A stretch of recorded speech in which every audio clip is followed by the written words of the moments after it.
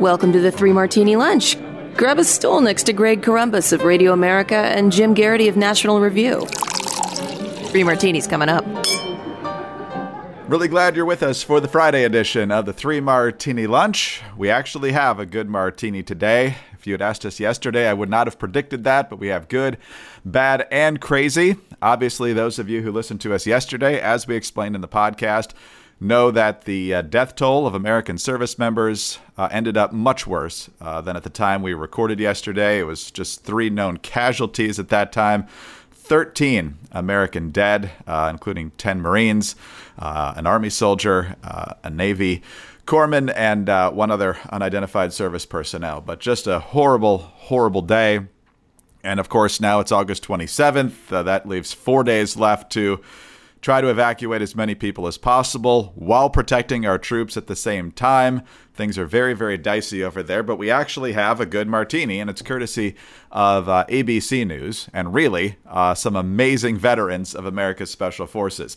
ABC story reads this way: with the Taliban growing more violent and adding checkpoints near Kabul's airport, an all-volunteer group of American veterans of the Afghan war launched a final daring mission on Wednesday night dubbed the Pineapple Express to shepherd hundreds of at-risk Afghan elite forces and their families to safety, members of the group told ABC News. Moving after nightfall in near pitch-black darkness and extremely dangerous conditions, the group said it worked unofficially in tandem with the United States military and U.S. Embassy to move people, sometimes one person at a time, or in pairs, but rarely more than a small bunch inside the wire of the U.S. military-controlled side of Hamid Karzai International Airport. The Pineapple Express's mission was underway Thursday when the attack occurred in Kabul. There were some people in this Pineapple Express operation injured in the blast, and they're still some trying to figure out if any had been killed. As of Thursday morning, the group said it had brought in as many as 500 Afghan special operators, assets, and enablers and their families into the airport in Kabul overnight, handing them each over to the protective custody of the U.S. military, and those 500 are on top of 130 others rescued over the past 100 days. So, Jim, I feel like this should have been part of our official operation, but amazing work done by our special ops veterans here and the military and diplomatic people who helped them along the way. I was going to say, you really nailed the bitter aftertaste to what is otherwise an excellent martini. This is what we've come to expect from America's military. This was we almost kind of expected this story, and the fact that we have not heard about this nearly as much by current special operation forces doesn't mean that it hasn't been going on. We have heard from the Pentagon occasional vague descriptions of this, and we just kind of have to, I assume this sort of work is going on behind the scenes and in secret. But this kind of massive effort that, one of the persons involved compared to the Underground Railroad really is like one of the few inspiring and just a moment that restores your faith in humanity. This is the best of America. This is what we've kind of come to expect from the U.S. military. Maybe we took it for granted, but again, it just is a little unnerving to hear about guys who are veterans, guys who are retired, guys who are, quote unquote, out of the game, jumping back into duty and doing this under extremely dangerous circumstances. The fact that they felt the need to do this underlines in red that Biden's assurance that we were prepared for every contingency. Clearly you weren't. If you had to depend on these guys, you were not prepared for every contingency. And thank God for these hundreds of Afghans that these guys were willing to do this. They should never pay for a beer for the rest of their lives. No, absolutely, absolutely right. And I should point out another Radio America podcast, Sarah Carter, who you might know from Fox News. She reports from the border a lot. She's also did a lot of reporting from Afghanistan over the years when she was working for the Washington Times, Washington Examiner, and so forth. Her husband is a permanently wounded, blinded special ops soldier. And so they have a ton of contacts, and you'd be amazed. They call it the digital Dunkirk, the people of former troops, reporters, intel, and some current people in those positions, congressional office staffers just rose up just ad hoc because the government was completely unprepared for this. And it's good to know that the military and some of the diplomatic corps was part of this. So that's more encouraging than I thought it was. But again, the fact that we have these people who have the contacts, have the wherewithal, and have the street smarts to get this done is just amazing. But Jim, I thought the Taliban was on our side. I thought we could trust them to secure, yet we have to do this cloak and dagger, dangerous run through the night because of the Taliban? Yeah, look, the Taliban, which is a terrorist group, put the Haqqani network, which is a terrorist group, in charge of Kabul, and we've effectively trusted them to protect our people from ISIS-K, which is another terrorist group.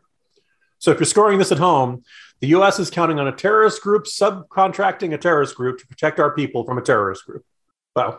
How could this possibly go wrong, Greg? Yeah, if not for yesterday's horrific events, that would actually be funny. It's not funny anymore, and it's just unbelievable. Every contingency was planned for, please. And we'll talk about that more in our next martini as well. But let's talk about something wonderful for your kitchen. If you're serious about cooking, you should invest in your kitchen tools. And Made In has the best products available anywhere. Made In's cookware and kitchenware products are used by thousands of the world's best chefs. I got the stainless steel skillet. I've talked a lot about how I love the even heat as I make my scrambled eggs. But some of you are probably out there saying, Greg, it's scrambled eggs. It's not that complicated. What else can you do with this thing?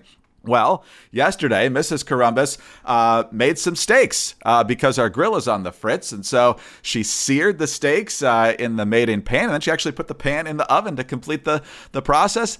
Absolutely delicious. And so Made In was the obvious choice for that little move. She said she kind of felt like a gourmet chef with that little technique, and everything turned out great. Made In produces professional quality cookware and knives for those who love to cook. They source the finest materials and partner with renowned craftsmen to make premium kitchen tools available directly to you without the markup. Made In products are made to last, and they offer a lifetime guarantee. Their cookware distributes heat evenly and can easily go from the stovetop to the oven, as Greg described. And their knives are fully forged, perfectly balanced, and stay sharp. They have more than 32,000 five-star reviews, and their products are used by some of the world's best chefs at Michelin-starred restaurants all around the world. Made In is better cookware for better meals. And right now, Made In is offering 3 Martini Lunch listeners 15% off your first order with the promo code MARTINI. This is the best discount available anywhere online for Made In products, so don't miss it. Go to madeincookware.com/martini and use the promo code MARTINI for 15% off your first order. That's Made In, MADEIN, cookware.com/martini, and use the promo code MARTINI. So, Jim, yesterday was just a horrific day all around when it came to Afghanistan, and our last 2 martinis will focus on this as well. Some reaction, of course, is sadness, some is rage, some is frustration, and some is just smacking yourself in the forehead. How can people be this stupid? And we got original wind of this from Laura Seligman, a Pentagon reporter over at Politico. And then she wrote up the story along with her colleagues, Andrew Desiderio, if I'm saying that correctly, and Alex Ward. U.S. officials in Kabul gave the Taliban a list of names of American citizens, green card holders, and Afghan allies to grant entry into the militant-controlled outer perimeter of the city's airport, a choice that's prompted outrage behind the scenes from lawmakers and military officials. Detailed to Politico by 3 U.S. and congressional officials, the move was designed to expedite the evacuation of tens of thousands of people from Afghanistan as chaos erupted in Afghanistan's capital city last week after the Taliban seized control of the country. It also came as the Biden administration admitted it's been relying on the Taliban for security outside the airport. But people are not happy with this at all. One defense official quoted as saying, basically, they just put all those Afghans on a kill list. It's just appalling and shocking and makes you feel unclean. And if that didn't make you feel uneasy enough, here's Joe Biden at his press conference yesterday, letting it be known he has no idea what's happening with this. I can't tell you with any certitude that there's actually been a list of names. I know there may have been, but I know of no circumstance. It doesn't mean didn't exist. That here's the names of 12 people, they're coming, let them through. It could very well have happened. And so, Jim, we'll talk much more about Biden's press conference in a moment, but this is just stupefyingly dumb here. I mean, I know on some level, given what's happened, there has to be some sort of collaboration with the Taliban, but giving them a list of thousands of Afghans that they want to kill has to be one of the dumbest things yet in this whole saga. If you watch the movie Argo, which is about 6 Americans who managed to get out of the U.S. Embassy in Tehran right as the angry mob of Ayatollah Khomeini supporters was bursting through the gates. They slipped out through a side door, ended up on the streets, and eventually found refuge in the residence of the Canadian ambassador.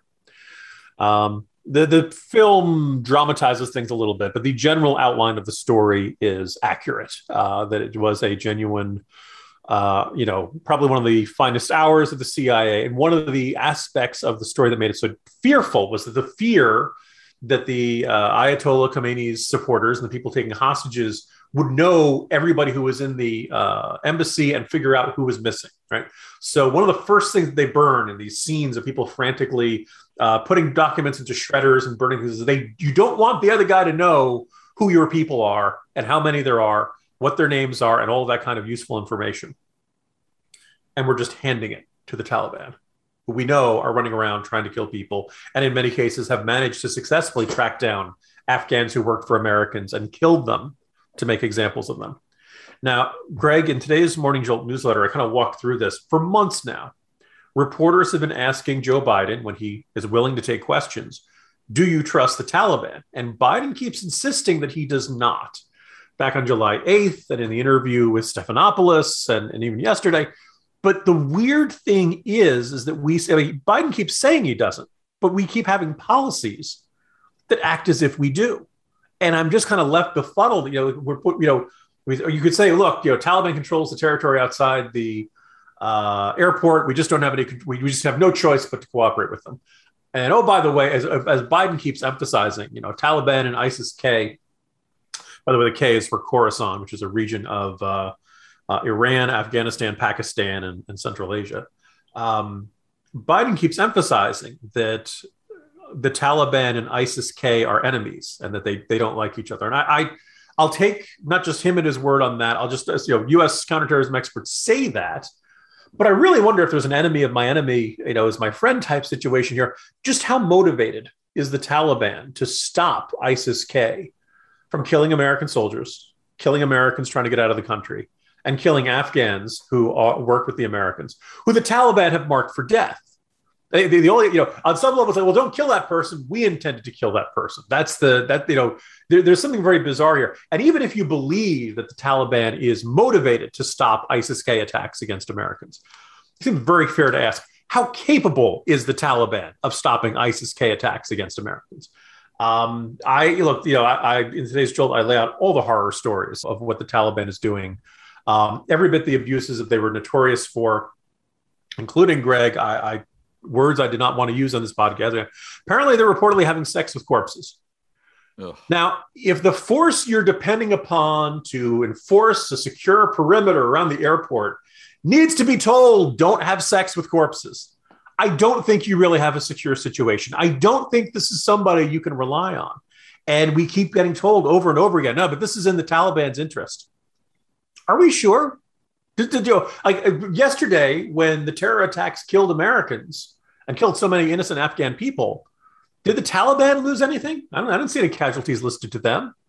They may have lost a little prestige. They may have lost a little bit of, the public sense that they're in control of the streets and things like that. But they didn't lose any. But that's no skin off their nose.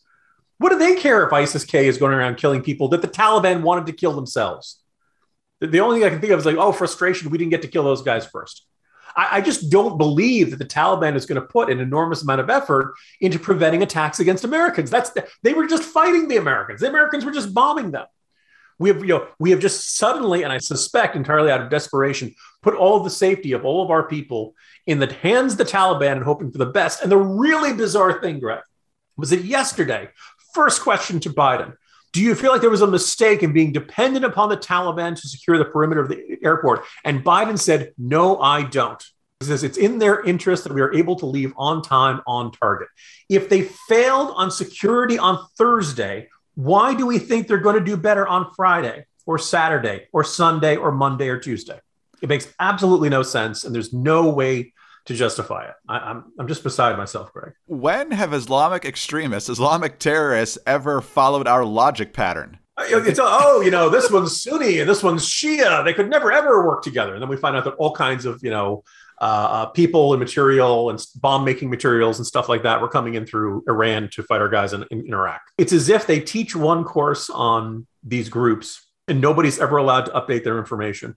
And nobody's ever allowed to contemplate, you know what, maybe somebody in this group is fine with the other group working with them. Maybe they see a common enemy in us and the people and the Afghans who like us, and they are privileged. It's just utterly, utterly maddening. Incredible. But this martini gets worse because we're not done with it yet. Two-fisted martini here. That was the first part, and that's probably the worst part.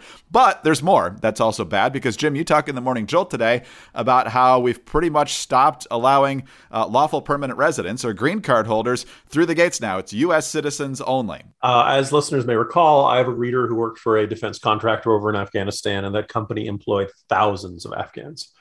And every day I'm waiting for, I want to hear how things are going with him. And I kind of dread hearing how things are going for him because the news never seems all that good. Late last night brought a really depressing update in that he has a whole bunch of his former colleagues who are now, some of them moved on to other companies and stuff. And they've all just like stopped doing their day jobs and they're spending every available waking hour trying to get people out of the country. They did get through to somebody at the State Department, and they're giving them, the State Department person's like, sir, I'm sorry, I can't help you with that. I can't help you with that. And I guess this was in reference to Afghans who are on the special immigration visas. And I guess those folks have been pushed to the back of the line because there are a lot of anecdotes of people with those visas who are just not able to get through to the airport. Either the Taliban won't let them through, and if the Taliban find your papers, they'll beat the hell out of you and or kill you. And even in some cases, U.S. soldiers, and in some cases, State Department people not allowing them to go through. But then the anecdote that was just so disturbing that is one of his colleagues did get through to the State Department and said, okay, look, you can't do anything about the special immigration visas. How about permanent residents? And the State Department operator responded, only U.S. citizens. And then the phone call ended. Now, over on the website of the U.S. Embassy in Afghanistan, it still says our first priority is U.S. citizens and lawful permanent residents of the United States, along with eligible family members. Freedom. I assume most of the listenership is familiar with this, but basically, lawful permanent residence is like not just, you got a special visa for lawful permanent resident is your last step before U.S. citizenship. And under the law, Charlie Cook, who's one of my colleagues who born over in the UK, now he's, full-fledged American citizen, but he was a green card holder for a long time. And he says, look, when you get a green card, you are getting permission to live in the United States for the rest of your life. It's not a visa. It's not a temporary permission slip. It's permanent residency. And Charlie argued, as Americans, we have a duty to bring the people we have welcome to America forever back to where they belong, home. And Greg, look, based on this anecdote, that appears to no longer be the policy of the Biden administration. I really think they're going to say, look at all the U.S. citizens we got out, and then hand wave away the observation that a lot of U.S. green card holders got left behind. All right, let's talk about MyPillow now because we have to get some rest in between these horrific days here. So let's talk about the great products at MyPillow. I love the pillow, best pillow I've ever had. I love the towels, love my slippers, but there's also the Giza Dream Sheets, which are our favorites as well. Nothing better than slipping into bed with the soft, comfortable sheets at the end of a long day. And the great Giza Dream Sheets are not only available, but they're on sale. For a limited time, you'll receive 50% off any Giza Dream Sheets with a price as low as $49.99. Imagine sliding into the most comfortable sheets you'll ever own, guaranteed. They're made from the world's best cotton, grown only in a region between the Sahara Desert, the Mediterranean Sea, and the Nile River. Its long staple cotton makes it ultra soft and breathable. It's available in a variety of colors and sizes. They're machine washable, and they come with a 60-day money-back guarantee and a 1-year limited warranty. Now, for a limited time, you can save 50% on all Giza Dream Sheets. Go to MyPillow.com, click the radio listeners square, and use the promo code Martini at checkout. Or use that code when you call 800-874-0104 to get the Giza Dream Sheets for as low as $49.99. You'll also find deep discounts on all MyPillow products, including the MyPillow mattress topper, the MyPillow towel sets, and so much more. So don't miss the sale of the year. That's MyPillow.com, promo code Martini, or call 800-874-0104. Sleep better with MyPillow.com. All right, Jim, we mentioned that Joe Biden either doesn't know anything about the list of people we gave to the Taliban, or he just didn't want to talk about it. As usual, he was late for his press availability yesterday, and it came about 7 hours after the bombing itself. But he finally did go out, and let's just say it was not a reassuring performance. He was slow. The words seemed to stumble together. At one point, his teleprompter may have cut out, and he looked very lost and eventually went to the crash copy on the podium. There was just very little that projected strength. A lot of people thought it projected weakness. He still talked about, we're not going to forgive, we're not going to forget, we're going to hunt you down and make you pay at a time of our choosing, but we're also going to leave and we're also going to get everybody out. It was all very confusing, but he just didn't look up to the task. And I know we talked about this last week and you've taken some grief for this, but the fact that the press isn't talking about this is just amazing. And it's the press part of the availability that was the most amazing, because here's what Biden said when it came time for questions. Ladies and gentlemen, they gave me a list here. The first person I was instructed to call on was Kelly O'Donnell of NBC. I've been given a list, and I've been instructed to call first on Kelly O'Donnell of NBC. And Jim, we've talked before, usually presidents have a list. That's not unusual, but the way that Biden just kind of uses it as a major crutch, and he uses this bizarre language of, well, this is what they told me to do, in addition to everything else we saw yesterday, just very, very concerning. Yeah, I was going to say, for everyone who objected to that piece, was it last week? It feels like life, every day feels like a year.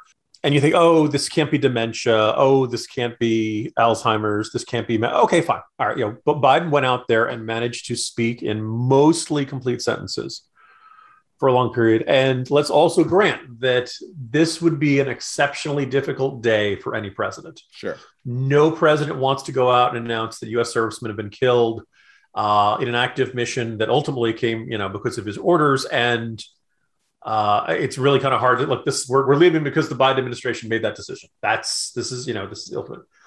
Let's kind of just at least acknowledge, though, we have a guy who's 78, who's going to be 79 in a few months.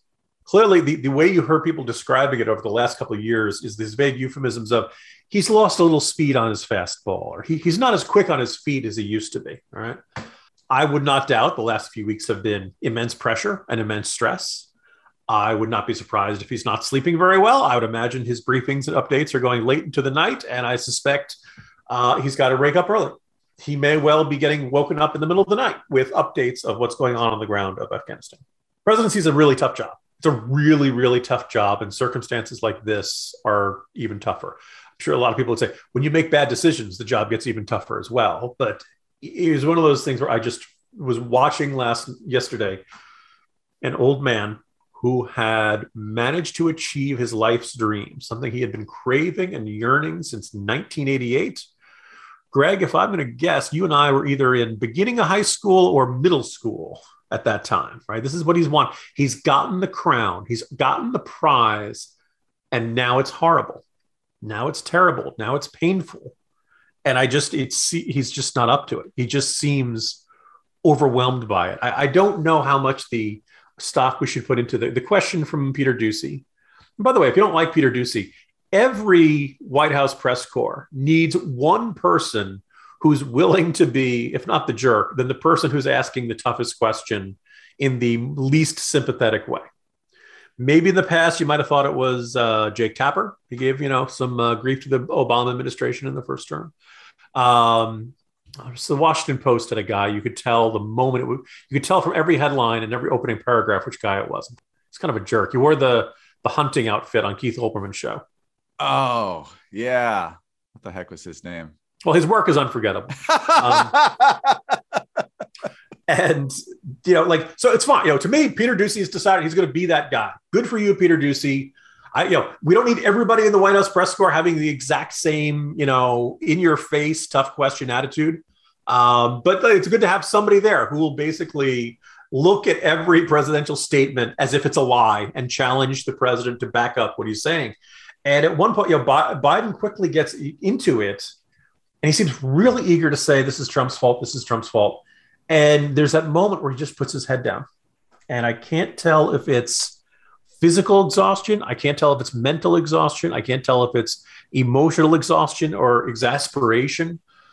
but he just looked like a beaten man. He just looked like a guy who had just taken too much and not quite punch drunk, but just not steady, not up to the moment. So when he says, we will hunt you and we will find you, we're taking out all our troops. How are we going to do that? Like it is just, there's just this utter disconnection. And just one last thing I'll put about the press conference yesterday. One of the questions people have been asking all week was, in light of everything we're doing, why did we give up Bagram Air Base? And by the way, why did we not tell the Afghans before we left like 2 months ago? And there are various people who say, well, look, Bagram Air Base is a distance away from the heart of the city. It would not be easy for people in Kabul to get to. These are all fairly legitimate, points. But boy, wouldn't we feel better if we had two ways of getting people out of the country instead of just one? Wouldn't that make it easier, not just for, say, the Taliban, which may be hostile and trying to prevent Afghans from leaving? Wouldn't it be better to give ISIS-K two places, if ISIS-K, God forbid, or somebody with mortars or somebody with anti-aircraft missiles or something, if somebody figured out a way to shut down that airport, we're screwed. We have no other way to get people out of the country unless we have them walk to the border. Biden was asked that. God, he threw the Pentagon under the bus. He just came right out and said they concluded, the military, that Bagram was not much value added. That sounded like BS from the moment I heard it. But then it turns out if you go to look at General Mark Milley, the chairman of the Joint Chiefs of Staff, and what he said last week, quote, if we were to keep both Bagram and the embassy going, that would be a significant number of military forces that would have exceeded what we had or stayed the same or exceeded what we had. So we had to collapse one or the other, and a decision was made. Going out of Kabul International Airport was estimated to be a better tactical solution in accordance with the mission set we were given. And I'm emphasizing those words there. And in accordance with getting the troops down to about 600, 700 number. In other words, the administration had decided the Pentagon can keep only 600 to 700 troops in the country. And the Pentagon, with that limit, is like, well, we can protect either Bagram Air Base or we can protect the embassy in Kabul International Airport. Can't do both. And the Biden administration, by requiring that, forced the U.S. military to take a weaker position. So now when we're all like, God, it sure would be good to have Bagram Air Base right now, Biden blames the military for recommending the option that he demanded. Either the president is a terrible pathological liar, or he just doesn't remember what he was told, doesn't remember what he did. Either one is a really terrible option, Greg. Right. And now you have some people wondering, well, who's telling him he has to call on these people in the press conference? And, some people wondering whether, it's time for him to go. And then I'm like, well, do you want a guy who doesn't know where he is, or do you want Kamala Harris? I mean, I think you want the guy who doesn't know where he is, which might be one of the reasons why he picked her in the first place. But Greg, are we at the point where it's like, well, Harris would have to pick a Veep. It'd be a 50-50 Senate. Let's see what's behind door number 3, because it must be better than this. Yeah, it's not good. By the way, I'm sure a couple of you shouted it at the beginning of this part of the conversation. The rest of you may not care. Dana Milbank, I think, is the name we're looking for. There we go. Thank you, Greg. Washington Post.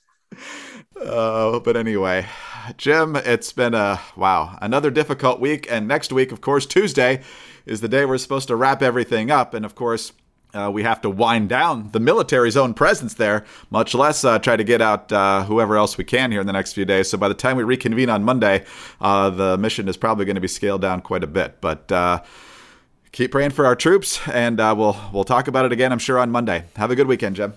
Have a good weekend, Greg.